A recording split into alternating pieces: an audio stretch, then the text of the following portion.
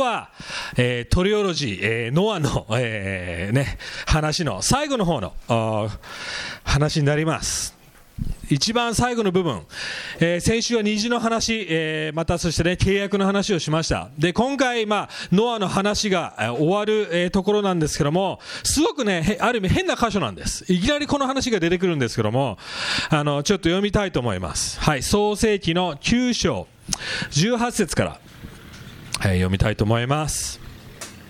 はい、箱舟から出てきたノアの息子たちはセム、ハム、ヤペテであった。ハムはカナンの父である。この3人がノアの息子で、彼らから全世界の民は分かれてた。さてノアはブドウ畑を作り始めた農夫であった。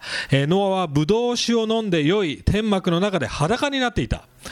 カナンの父ハムは父の裸を見て外にいる2人の兄弟に告げた。それでセムとヤペテは着物を取って自分たち2人の肩にかけ、後ろ向きに歩いていって、父の裸を覆った。彼らは顔を背けて父の裸を見なかった。ノアが酔いから覚めてから、末っ子ですね、末の息子が自分にしたことを知って、言った。呪われよカナン、兄弟たちのしもべの、しもべらのしもべとなれ。また言った。褒めたたえよセムの神主を、カナンは彼らのしもべとなれ。神がヤペテを広げセムの天幕に住まわせるように、カナンは彼らのしもべとなれ。ノアは大洪水の後350年生きた。ノアの一生は950年だった。こうしてノア、彼は死んだ。はいね、ノアの人生の最後で、ある意味ハッピーエンディングじゃないですよね。バッドエンディングですよね。すごくってなるような。しかも僕が思ったのが、なんでこの後350年あったんですよ。彼の600年の人生で、950年の人生で、なぜこれを選んでこのストーリーを終わらせなくちゃいけないのかって思いません？皆さん、いろんなね、950年生きてればいろんな人生あると思います。もっといいこと、またもっと悪いことしたと思うんですけども、なぜこの話なんでしょうか。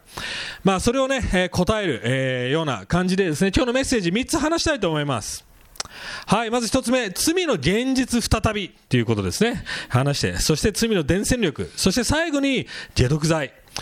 ちょっと先週も言ったように、ノアはアダムの再スタート、セカンドチャンスみたいな感じですね。その人類を一旦滅ぼして、ノアからまたこの世界を始めていこうとする神様。そして、そのパターン的にも同じことが繰り返されたわけですよね。世界を直したかった、わかります？修復したかった、そして再スタートしたかったにもかかわらず、いきなりまたこのストーリーです。罪を犯していくストーリー。はい、なのでまず最初のことをちょっと話していきたいと思います。なんでノアの罪がそれほど悪かったんでしょうかね。皆さん酔っ払ったことあると思います。多分ね、この中にはちょこっとほわーんってなって、酔っ払うと変なね、喋り出す人もいれば、裸になる人はいないと思いますけども、またはね、無口になる人とかいろいろいると思います。でもなんでそんなに酔っ払うことが別にそんな悪いことじゃないんじゃないかって思うかもしれません。実はこれは何が起こったかっていうそのことよりも、その連鎖ですよね。小さい罪、罪はみんな罪なんですけども、小さな罪だと思われるものからどんどん悪影響広がっていってしまう、そのようなものです。でもまずちょっとノアの話をしていきましょう。ノアは、農夫だって書いてありますけども、ブドウ畑を作ってワインができるまで最低3年かかります。だからこの出来事はこれは違います。これは後で、はい、箱舟から出てきてだいたい3年から5年経ったぐらいじゃないかなっていう、そのようなタイミングです。で彼は自分のある意味部屋ですよね、天幕に入って寝てたわけですよ。寝てたというか飲んでたわけですよ。そして裸になったね。裸になるその当時、あまりいいことじゃありませんでした。なぜなら例えばですね、神殿に行くとき、神の神殿に行くときね、本当は足とか見せちゃいけなかったんですね。わかります？ローブで。だから階段を作らなかったんですよ、あえて。その足が見えないように。要は神の前で素肌を出すっていうことが良いことではなかったんですね。でもそれは自分の天幕なので、そんなもしかしたら悪いことじゃないかもしれません。でもそれ以上に問題だったのは酔っ払うってことなんですね。いやでもお酒が別に悪いって言ってるわけじゃないです。この中でお酒飲む人、お酒好きな人、はい、僕もワイン好きですよ。はい。聖書にこういう、箇所がありますね。ですね。読んでみると、伝道者の11の19、また詩編の104編にこうあります。ワインは私たちの心をハッピー、要は豊かに喜びを与えてくれるっていうことを言ってるんですね。またパウロ言ってます。少々のワインを飲みなさいと。健康のために飲みなさいって。そういうことを言ってます。またイエス・キリストは水をワインに変えましたよね。パーティーでそういうことをしました。要はワインは良いことでもあるけど、でも別の聖書箇所にはこういうことがあるんですよね。箴言の20の1にこう書いてあります。酒は人をあざけるものとし、濃い酒は人を暴れ者とする。これに惑わされる者は無知である、愚かであるって言い方をしています。また箴言の23章21節、酒にふけると肉をたしなむ者とは、貧しくなり、眠りをむさぶる者は滅びにまとうようになる。要は酒を自分を滅ぼしてしまう。酒に夜をふかす者、言って混ぜ合わせた、要はカクテルのことを言ってるのかなと思うんですけども、混ぜ合わせた酒を味わうものである。酒は赤く、ワインは赤く、杯の中に泡立ち滑らかに下る。あなたはこれを見てはならない。これはついに蛇のように噛み、マムシのように刺す。あなたの目は怪しいものを見、あなたの心は偽りを言う。何を言ってるんでしょうか。酒に要は酔ってしまうと、要はセルフコントロールを失うということですね。そこで自尊心というか自制コントロール、自分のコントロール、感情のコントロールが効かなくなって、とんでもないことをしてしまうとはっきり言ってるわけですよ。で、もちろんみんなそれほど悪くないと思うかもしれません。でも考えてみてください。ノアはどういう人でしたか。唯一正しい人でした。彼には神の前で非がなかったって言ってますよね。覚えてます？先々週の話。とてつもなく正しい人でした。しかも950年受けてた。650歳のおっちゃんがですよ、おじいさんがですよ、ね、自分の部屋で酔っ払って踊ってるわけで、裸でなんかしてるわけですよ。怪しいですよね。もうちょっとマシな生き方できたんじゃないかって、そう思うかもしれません。でも一番問題なのは、それが起こったら、もちろんそれは良くないことです。あまり知恵のないことです。でももっと一番多分広かった、ここの僕が聖書で調べる限り、もっといけないことは、彼はそれを見た息子、そしてそれを言いふらした息子にですよね、それに対して反応してるわけですよ、感情的に。そして結果的に何をしました？息子を呪ってるわけですよね。何をしてるんでしょうか。ある意味、まず最初これ誰のせいですか？酔っ払って裸になったの誰？ノアですよね。そうですよね。事の発端はこいつですよ。でもそれを見てしまって、偶然入ってきて見てしまって言いふらした、もちろんハムも良くないことです。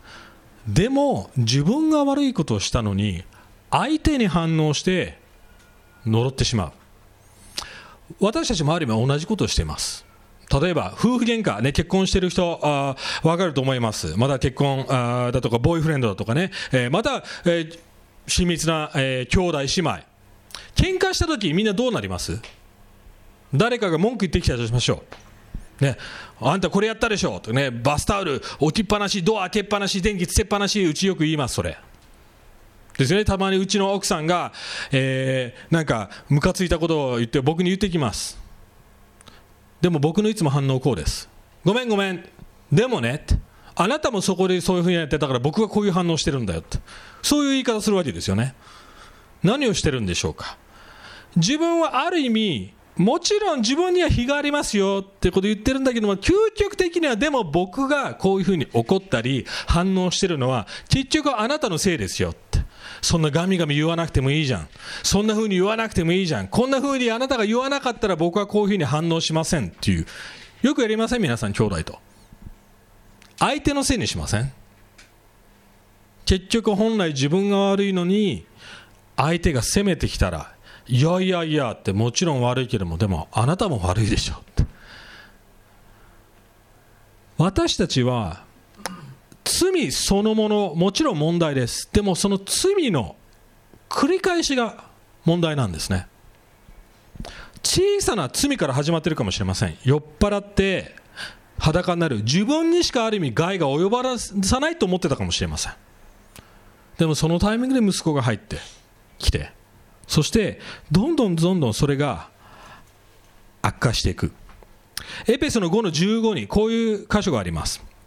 そういうわけですから、賢くない人のようになく、賢い人のように歩んでいるかどうかよくよく注意して、機会を十分に生かして用いなさい。なぜなら悪い時代だからです。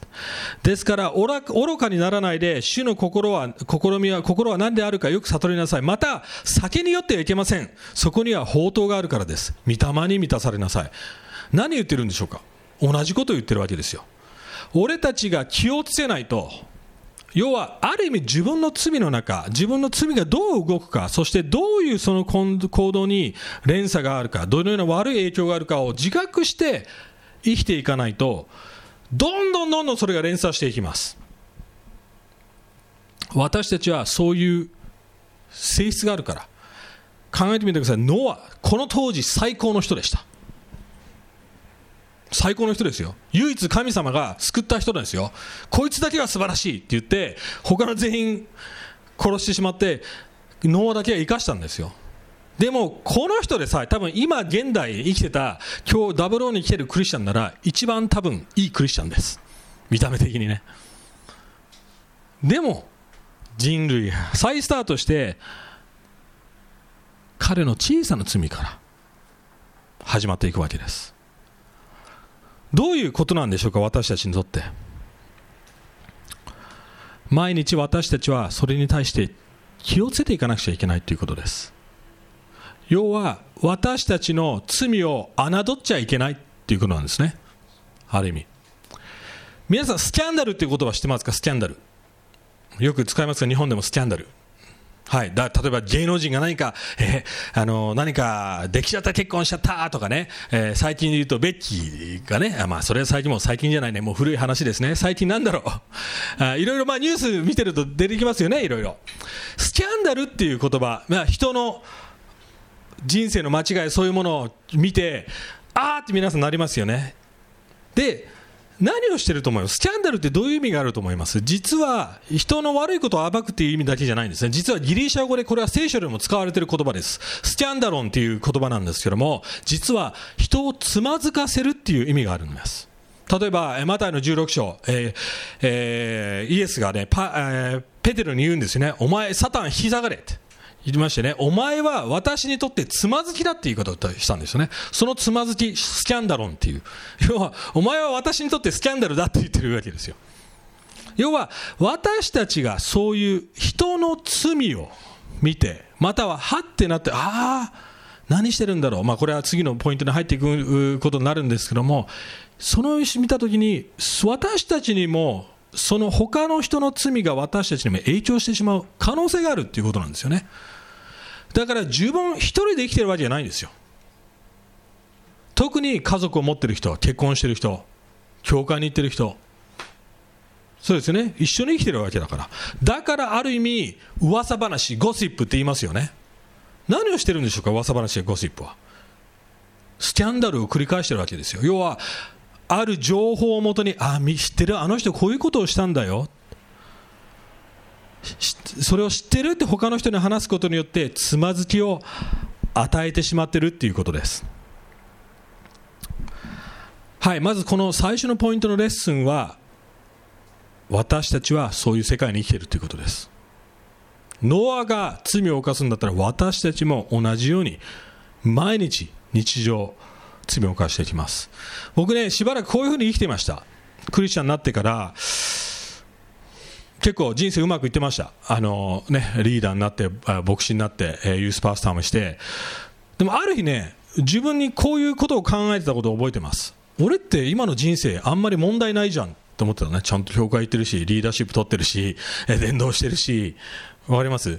表面上は祈って、わかります、伝道していいクリスチャンだって自分に思った瞬間があったんですね。俺ってもうこれ以上全部やることやってるし、こなすことこなしてるからいいじゃん思ってたんですね。それってある意味プライドです。私たちの心の小さな奥底の罪、それすら神様は見てます。そして神様はそれを解決しないと人類変わっていかないということを分かっているわけですよね。なぜならこんなちっちゃなことですよ。ノアの酔っ払った行動から呪いが始まっていきます。ちょっとこの図見てもらっていいですか。はい、これノアです。ちょっとねある本から取ったんですけども、セムさん、ヤフェトさん、ハムで、今回罪を犯して言いふらしたハムさんから実はカナン人が出てきます。そしてエジプト人が出てきます。はい、ヤフェトの子孫からはラテン系ヨーロッパの人たちですね。あとペルシア人、インド人だとか、そしてセム、お兄ちゃんの方からはヘブライ人、ユダヤ人、アラビア人、フェニキア人だとか、そういう人たちが出てきます。で、この創世記、誰が書いたと思います？そして誰が読んでたと思います？一番最初の方覚えてるかな？この創世記の始め、モーゼの書と呼ばれてますよね。創世記1、2、3、4、5ってドイツ語ではそうなってるんですけども、元の語源でもそうなってます。要はイスラエル人、エジプトから脱出して、わかります？カナンの地へ行こうとしてたイスラエル人が実はこれを読んでるわけですよ。どういうふうに読んでると思います？このハムのせいで俺たちエジプトに苦しめられて、わかります？ユダヤ人の子孫なんで、イスラエル人はヘブライユダヤ人ですよね。わかります？そういう感じで読んでるわけですよ。でもこれからエジプトを抜け出し、要はハムの子孫を抜け出してまたハムの子孫に向かっていくんだって、要は周り敵だらけですよ。ある意味そういう感じで読んでるわけですよ。でもそれがメッセージじゃないんですね。要はカナン人を憎めっていうのがメッセージじゃないです。今回のある人はこう言います。ハムの実は、子孫から、アフリカの方の人たちにも分かれていくんですね。でここからある人たちが、クリスチャンはこう言い始めたんです。多くの人たちがアメリカに行ってアフリカに行って、アフリカの人たちが、分かります、黒人の人たちが奴隷になってしまったのはこのノアの呪いのせいだ、その原因でそうなってるんだとかって主張。要はそれから人種差別が始まったわけですよ。でもここのポイントは人種差別でもないです。むしろ逆です。それを後から説明していきます。はい、2番目のポイント、罪の伝染力の話をしていきたいと思います。要はノアが罪を犯して、そしてハムがそれに反応して言いふらすわけですよね。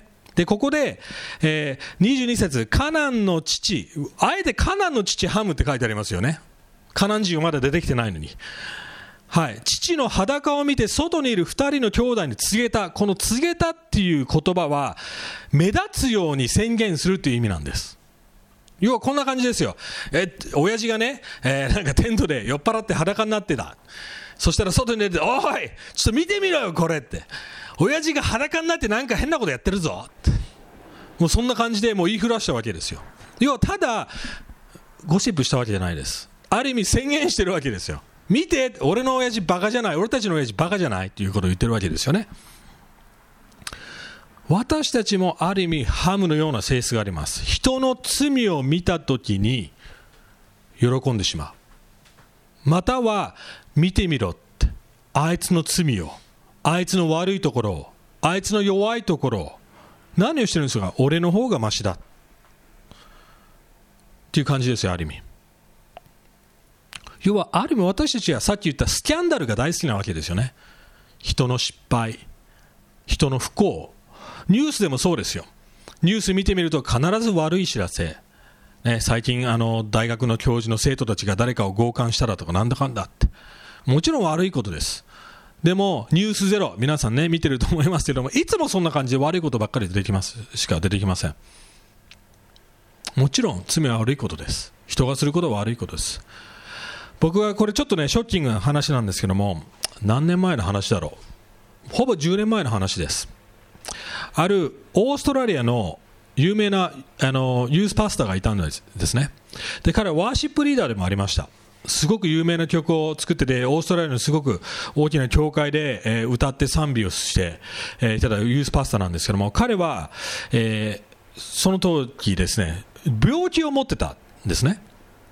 でその病気で彼は歩けなくなって、もういつもワーシップリードを賛美するときでも鼻にそのチューブをやって後ろにタンクやりながらぜいぜいぜいぜい言いながら、そういうふうに、で彼が歌う曲は私はいつか癒されるんだ、神様は癒し主だ、そういう歌を歌ってました。で何年も何年もずっとそういうふうに、自分は病気で、そしてたまに血を吐くこともあったんですね。もう病気すぎてわーって。でみんな彼が、でもすごいユースパスターだったね。メッセージも上手ですし、ユースワークもすごく成功してました。でもある日、とてつもないカミングアウトをしたんです。彼は何十年もそのミニストリーをやっていながら、全部自分が病気だったこと、すべてそれは嘘だって言ったんですね。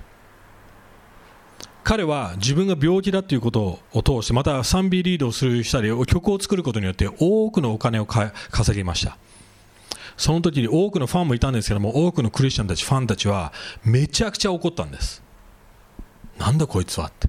でその彼のと一緒につるんでた有名な牧師さんたちも信じられなかったんですね。なぜなら、例えば家に遊びに行きますよね。本当に血を吐くんですよ。もう本当に病気のように振る舞ってるわけですよね。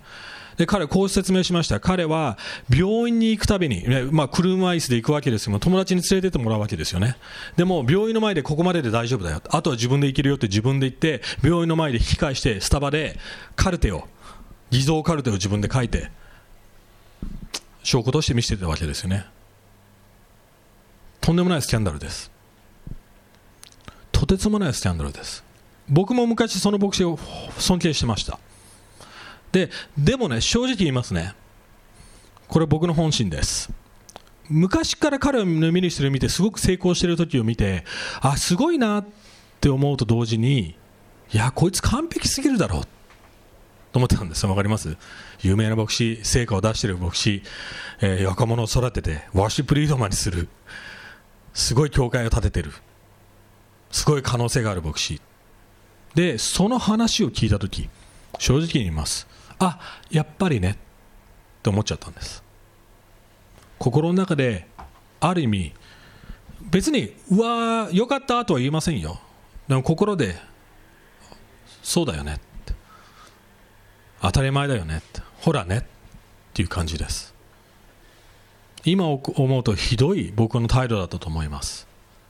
人の罪を見て、失敗を見て、そしてある意味それを聞いたときに、ああ俺はあいつのようじゃない、俺の罪はあれほど悪くない、そういう態度です。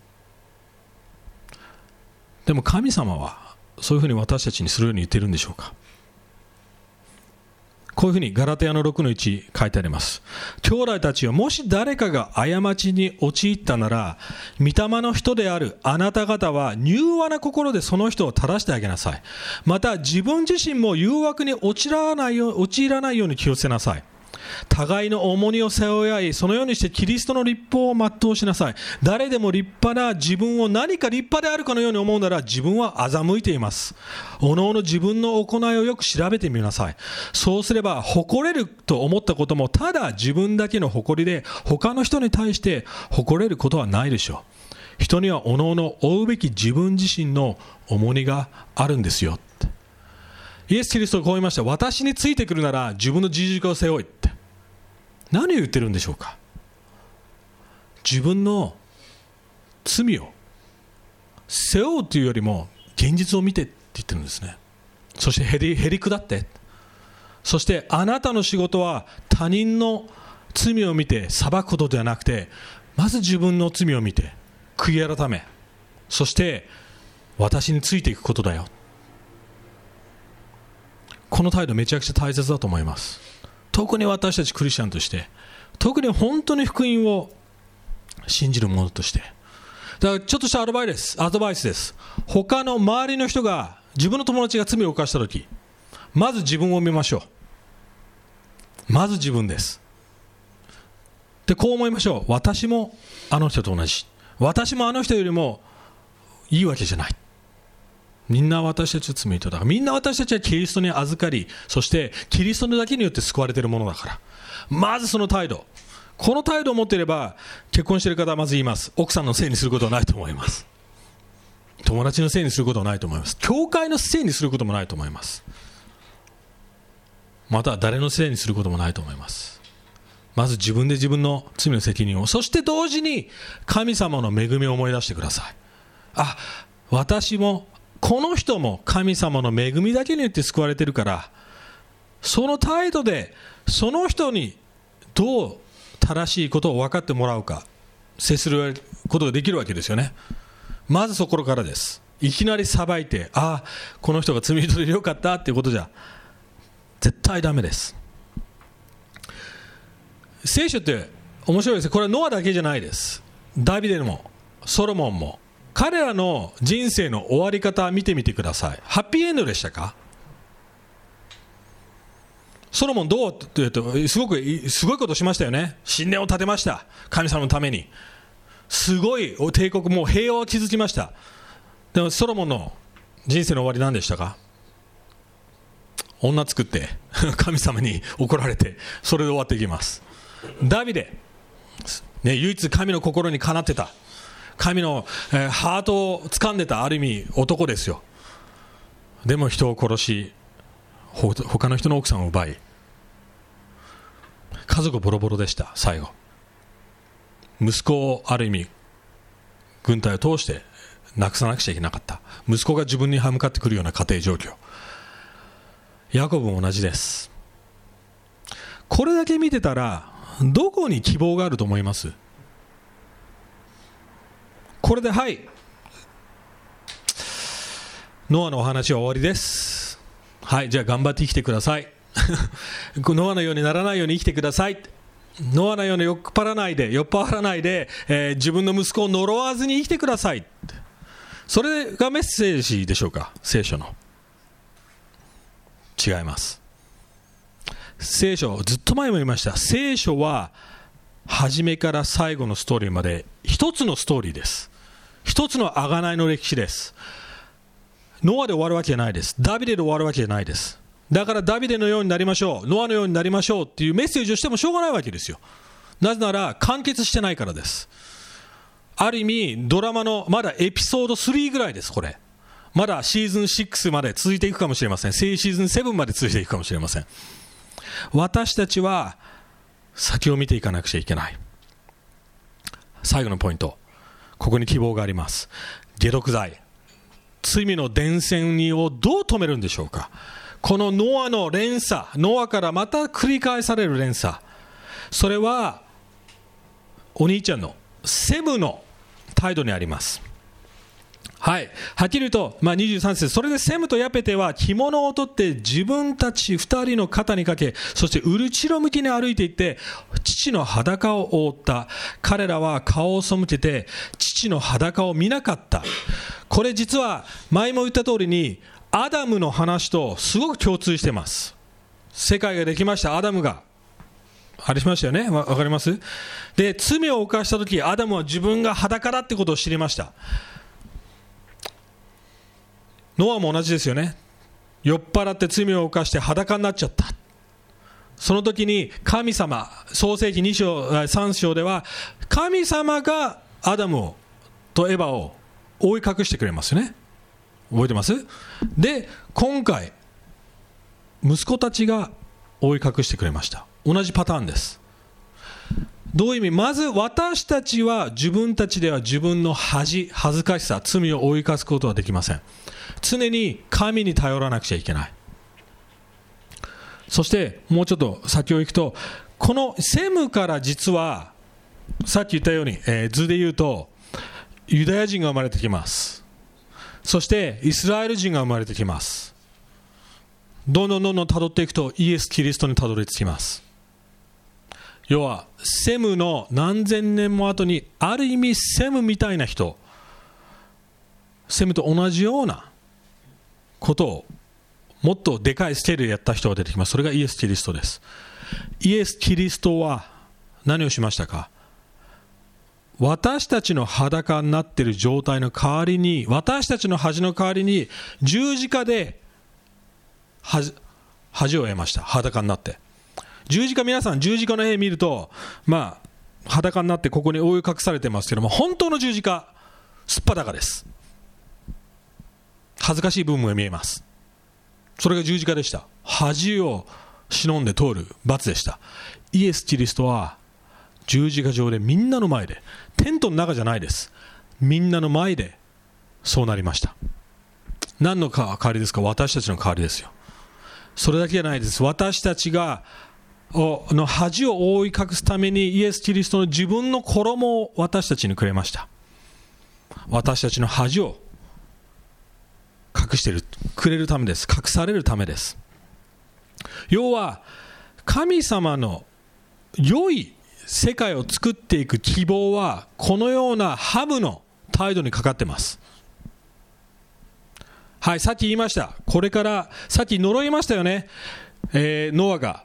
はい、ハムはセムの奴隷になれってことを、ひどいことを言いました。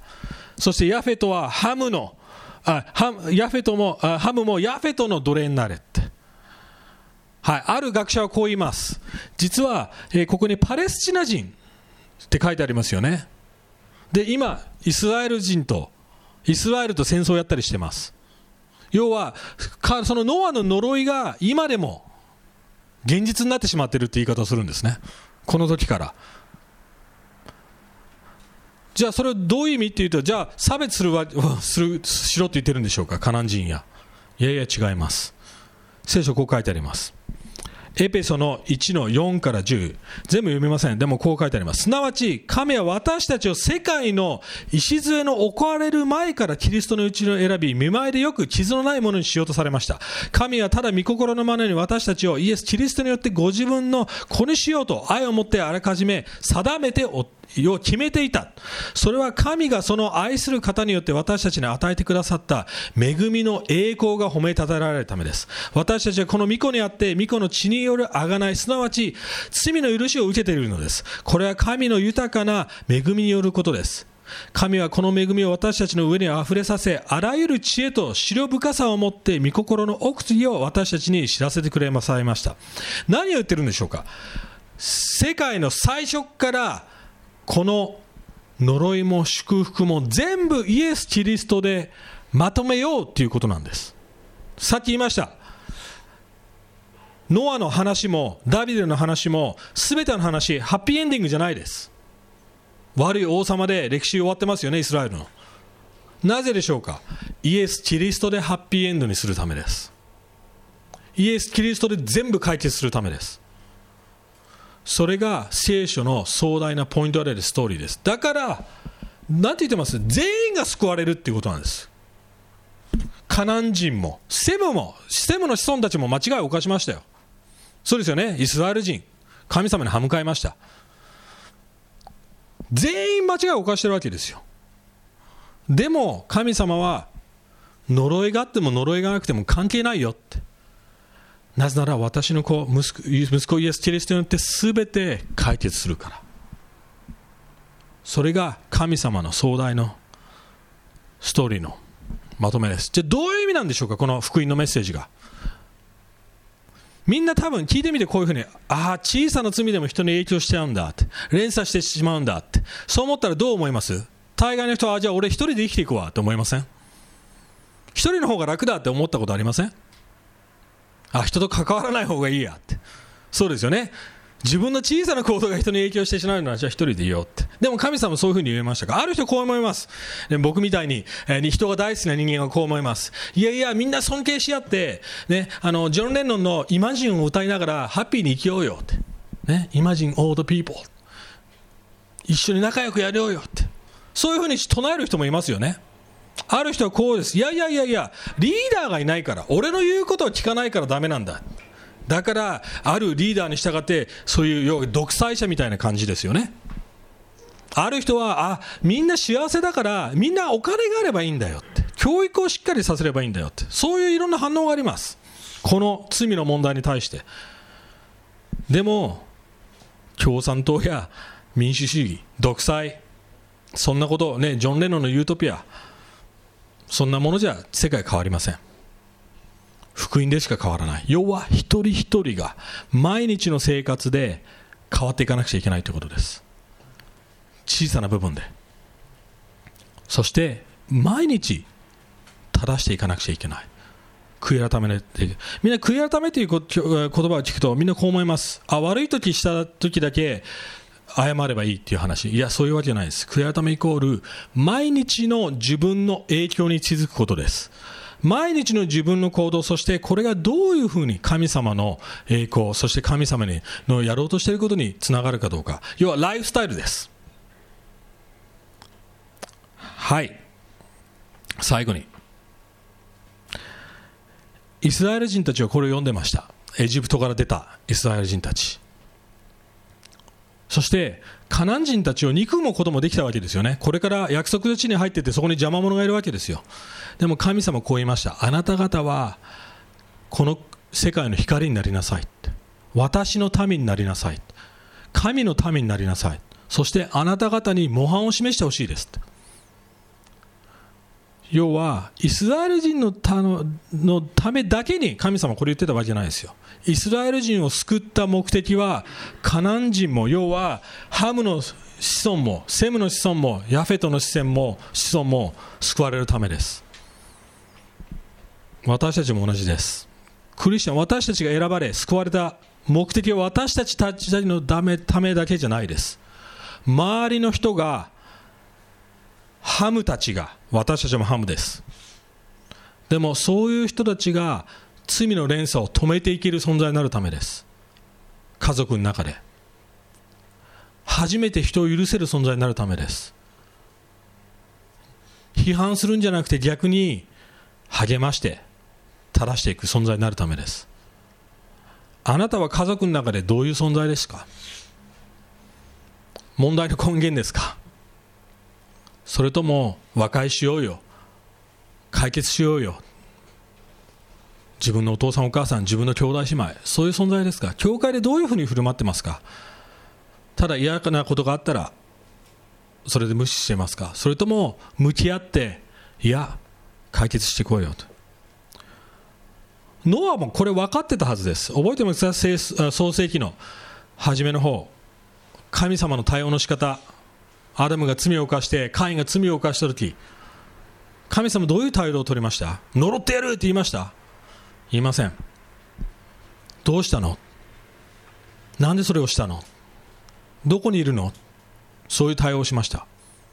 それでも守ってあげました。それでもどうにかカインが生きていけるように配慮しました。